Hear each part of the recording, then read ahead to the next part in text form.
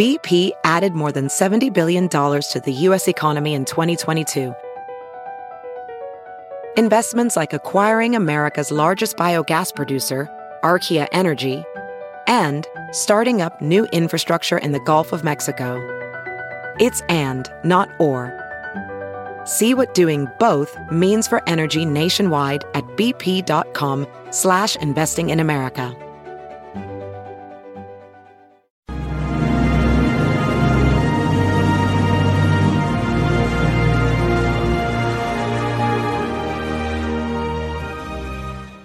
Hi, everyone. Judge Andrew Napolitano here for Judging Freedom. Today is Wednesday, April 19, 2023. It's about 2:30 in the afternoon here on the East Coast of the United States. Here are your hot topics. We have quite a few of them today. My former employer, my professional home for 24 years, which put me in front of a camera 14,500 times in those 24 years, Fox News Channel, settled its lawsuit against Dominion Voting Machines Company last night for $787,500, more than $750 million. This is probably the largest settlement in a defamation case in the United States of America in history. Defamation cases where the plaintiff says the plaintiff suffered some quantifiable financial harm as a result of what the defendant said about the plaintiff are very difficult to prove in America, where the plaintiff has to meet what's called a standard of actual malice. Without getting too technical, Dominion would have to have shown that Fox spoke with knowledge of falsity or with reckless disregard for whether or not what it said was the truth. Without getting into what my friends and former colleagues said, as a judge, I've presided over thousands of settlements. No one is happy when a case is settled. The plaintiff walks away thinking it or she or he should have gotten more, and the defendant walks away thinking that it or she or he should have paid less. In fact, the judges used to kid each other that it's a sign of a good settlement when both sides are unhappy. If one side was happy and the other side was not, then that means the settlement was probably not a fair one. What produces a settlement? It's a judgment call. The plaintiff wants money, but is worried it might not get the money it wants from a jury. The defendant, in this case, Fox, knows it has to pay something, but is worried the jury might order it to pay more than it wants. Will this money bankrupt Fox? Oh, absolutely not. Fox is probably worth about $100 billion. Its last financial report showed, as of June of last year, June of 22, it had over $4 billion in cash or in liquid assets, in assets that could be converted to cash within 24 or 48 hours. That's a lot of cash, obviously. This is not coming from the pockets of the Murdoch family. It's coming from earned income set aside for this purpose. Sometimes you don't want to try a case because you fear harm can come out from trying it. Other times you don't want to try a case because you're worried the jury won't understand it. There are a lot of reasons for settling. Sometimes people plead guilty to very, very low-level crimes which they didn't commit in order to avoid being prosecuted for higher crimes. That's a form of settlement. That's a very serious issue because it implicates due process. But in the case of Dominion versus Fox, this is a private settlement. I was surprised that the amount was revealed. Usually Fox insists that the amount not be revealed, but both sides agreed, and the judge in the case agreed that the amount could be revealed. Is it fair? We'll never know if it's fair. Both sides obviously think that it's fair because both sides agreed that this was the proper amount. Fox did not want its senior executive chairman and founder, Rupert Murdoch, founder along with the late, great Roger Ailes, to be put on the witness stand, and it did not want its most prized talent, my friends and former colleagues, to be put on the witness stand and grilled by Dominion's lawyers. And Dominion, to be candid, was worried they weren't going to get anywhere near the number they wanted. Dominion isn't even worth half of that amount of money. I don't know what damages Dominion was able to show, but it probably gained publicity and gained advertising as a result of this entire litigation. So we'll never know. Both sides think it's fair. The judge thinks it's fair.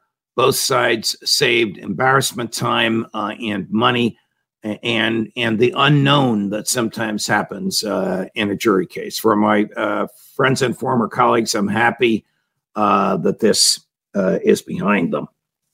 You have heard me complain many times that Americans have troops on the ground in Ukraine. And in fact, the documents that were released in the past several months, the government says by Jack Teixeira, we don't know exactly who released them. He's the one the government is charging with espionage, reveal the presence of special forces, American special forces on the ground, British special forces, and others.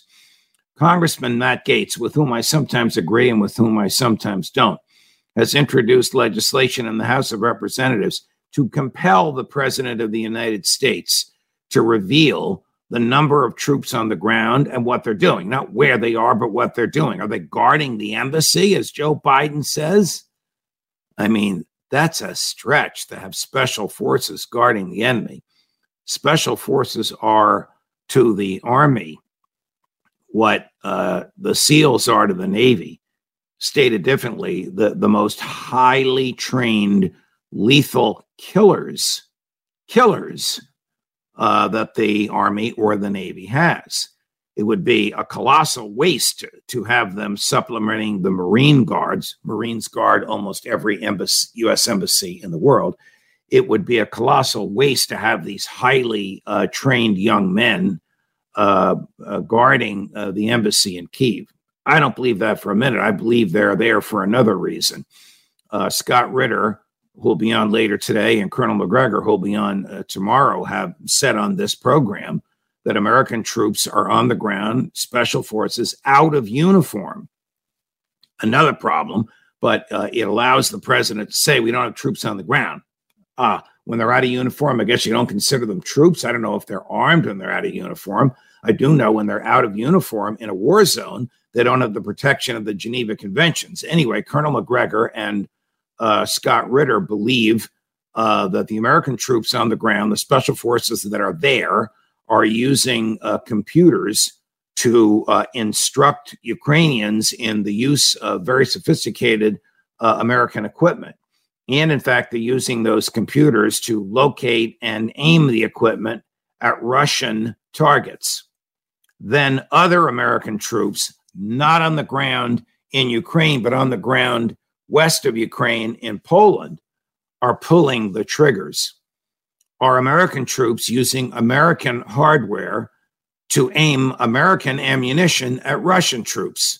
The answer, yes.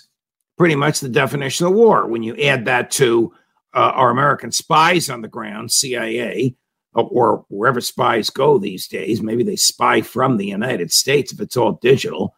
Are American spies gathering data about the Russians and giving it to the Ukrainians so they know how and where to aim this stuff? Answer, yes. Short answer, Gaetz is onto something. Joe Biden is fighting a war. Does he have authorization from the Congress? He does not. This legislation may pass the House. I doubt it would pass the Senate, but you never know. There are some sensible Democrats who are concerned about this. The problem in the Senate would be the Republicans. I guess that's the problem in the House, too. The sentiment for war amongst Republicans is overwhelming. The sentiment for war in Congress, the sentiment for war amongst congressional Democrats is overwhelming. I don't even know if Gaetz has a seconder to offer this resolution with him. But we'll see where it goes. Yesterday, the Supreme Court of the United States held a very interesting oral argument about a former postal delivery worker who didn't want to work on Sunday. I didn't even know the post office delivered on Sunday, but they do. And rather than accommodating this guy, they forced him to work on Sunday. And because of his religious views that he doesn't work on Sunday, he quit and sued the post office. The post office is owned by the government. The government is restrained by the First Amendment. The First Amendment says, among other things, that Congress shall make no law interfering with the free exercise of religion. And this fellow's religion prohibits him from working on Sunday. Why doesn't the post office just give him another assignment? Why do they have to go through this? Well, the post office dug in its heels. He quit, but then he sued, so he's digging in his heels. And now the Supreme Court has to decide, is it going to force the post office to take this fellow back or to pay him back pay? He actually wants his job back, and then let him have Sunday off. Or is that interfering with the post office's ability to manage its enormous tasks? And the court will have to resolve that. Freedom of religion is absolute. You can believe in any religion you want. You can't practice any religion you want. Suppose your religion called for some crime, like ingestion of a controlled dangerous substance or animal sacrifice or even human sacrifice. So obviously there are limits. And there are limits with the government's ability to interfere with religion. And there are limits to the court's ability to require the government to respect religion. So this is a delicate balance here. The benefit of the doubt, in my view, should be given to the individual. And again, I'm scratching my head. Why the hell didn't they just give him a job on a day other than Sunday? Why go through this? Why not accommodate him? But they didn't. And now they're a defendant in this lawsuit before the Supreme Court. It's hard to determine from the oral argument yesterday how the oral argument is going to go. I can't predict it. Normally in religion cases, this court, the Roberts Court, is very pro freedom of religion and almost always sides with the individual against the government. But this is not an easy call. We will follow it, of course, when the decision comes down. We will let you know. Yesterday, the governor of Kansas and the governor of Arizona both did the same thing. They vetoed legislation intended to preserve the life of babies who survive abortions. This is a very difficult subject to discuss. What human being, what physician, what healthcare provider, what governmental official would want a baby that survives an abortion to starve to death? So the legislature of Kansas, controlled by Republicans with a supermajority, that's more than 2/3 Republicans in both houses of the legislature. The legislature of Arizona with Republican majorities, but not supermajorities, both enacted legislation requiring healthcare providers to maintain the health and life of the baby who survives an abortion. Two governors vetoed it, believing it interferes with medical judgment. Good mother of God. What an argument. Sounds like the Nazi doctors. Nevertheless, expect the Kansas legislature to override the governor's veto. We'll see what happens in Arizona. Unfortunately, it is the law of the land in many states, including where I am now in New Jersey. If the baby survives the abortion,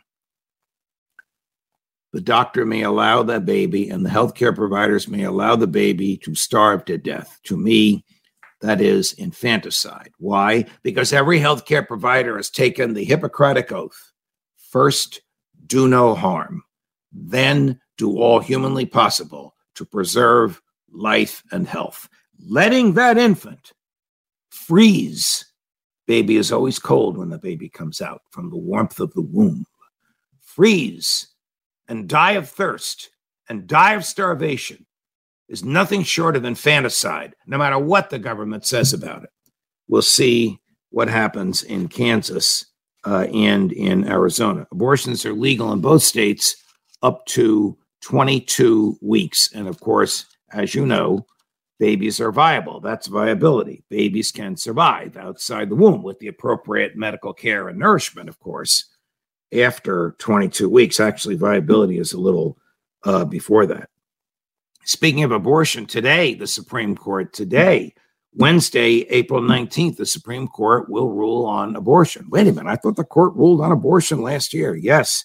Well, this is the case about the abortifacient. That's the drug that women pregnant women take when they want to induce a spontaneous abortion. Now we're talking about an abortion from chemicals, not an abortion from scalpels. We're talking about an abortion that does not take place in a medical facility, but takes place at home or wherever the pregnant woman is when she takes the drug. As you may know, a federal judge in Texas ordered the Food and Drug Administration to rescind its approval of the drug, an approval it gave 21 years ago. A federal judge in the state of Washington said to the Food and Drug Administration, keep the approval. So we have these two judges, same rank and level, different parts of the country, state of Washington and Texas, ruling differently. The one in Texas was appealed to the United States Court of Appeal for the Fifth Circuit, and they more or less upheld part of what the judge said. They said the drug is okay, but you can only get it with a prescription, and you can't get it over the mail, and you can only use it at certain times during the pregnancy. These are rules they added to it. So the DOJ appealed that to the Supreme Court. Last Friday, Justice Alito, interestingly, the author of the Dobbs decision, which overruled Roe versus Wade, which said all abortion decisions are left up to the states. Justice Alito stopped the effect of the Fifth Circuit opinion and of the Texas judge's opinion. So these abortifacients are legal now.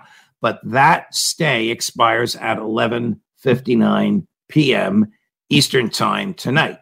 So either the stay is going to be extended beyond 11:59 p.m. Eastern time tonight, or the court is going to rule in the next 8 hours, extending the stay or lifting the stay. I doubt that they're going to rule on the merits. A rule on the merits would be, can the FDA license these things, or does all in Dobbs mean all, meaning all decisions, including the viability of abortifacients, the drug that induces the abortion, are all these decisions now left up to the states? You know, the courts use strange words. Congress shall make no law. Does that really mean no law? All decisions are now left up to the states. Does that really mean all? Well, we'll find out, I think, before today is over.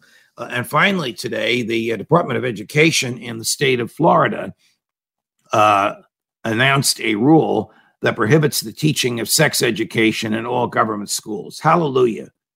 Hallelujah. Sex education should be taught by parents to children. Now, I have a bias here. It has nothing to do with sex. It has to do with education. My bias is there should be no government schools. Government schools are basically instruments of indoctrination, and they are doomed to fail. Why are they doomed to fail? You've heard me make this argument before. They're doomed to fail because, think of a business. They have guaranteed clients, the student, guaranteed income, the taxpayers, and next to no competition. That's a recipe for failure and waste. If all schools were private, cost would go down, value of services would go up. And parents could choose which school they want their children to go to. All the schools will teach the basics: reading, writing, arithmetic, computers, everything everybody needs to know that are the basics today. Some would prepare you for college. Some would prepare you for professional athletics. Some would prepare you to become airline pilots. Some would prepare you to become airline mechanics. Some would prepare you for law school or medical school. It wouldn't be one size fits all. These schools would cost a lot less than your tax dollars. And because they have competition, and because they need income, and because they need clientele, their services would be better and their costs would be lower. But that's not what we have in America.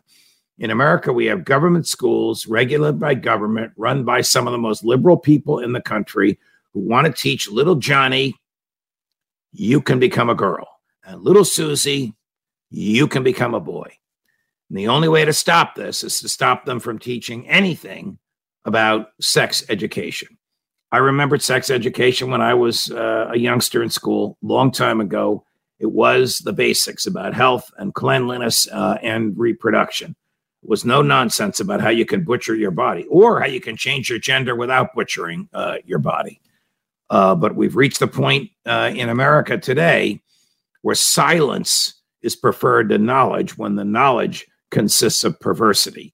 Leave it up to the parents. If the parents want to discuss this with their kids, I don't know what parents would, but if the parents want to discuss this with their kids, that's their prerogative. The family is ultimately the first and the most important resort for teaching children. More as we get it. Well, I'll be back here when that Supreme Court decision comes down. And if you're watching live, I'll be back here at 4:30 Eastern today with Scott Ritter. What's the latest on Jack Teixeira? Did he really act alone? And why is all of Europe against Emmanuel Macron? Simply because he wants Europe to be independent of the United States? And is the U.S. still occupying Germany? More as we get it. Judge Napolitano for Judging Freedom.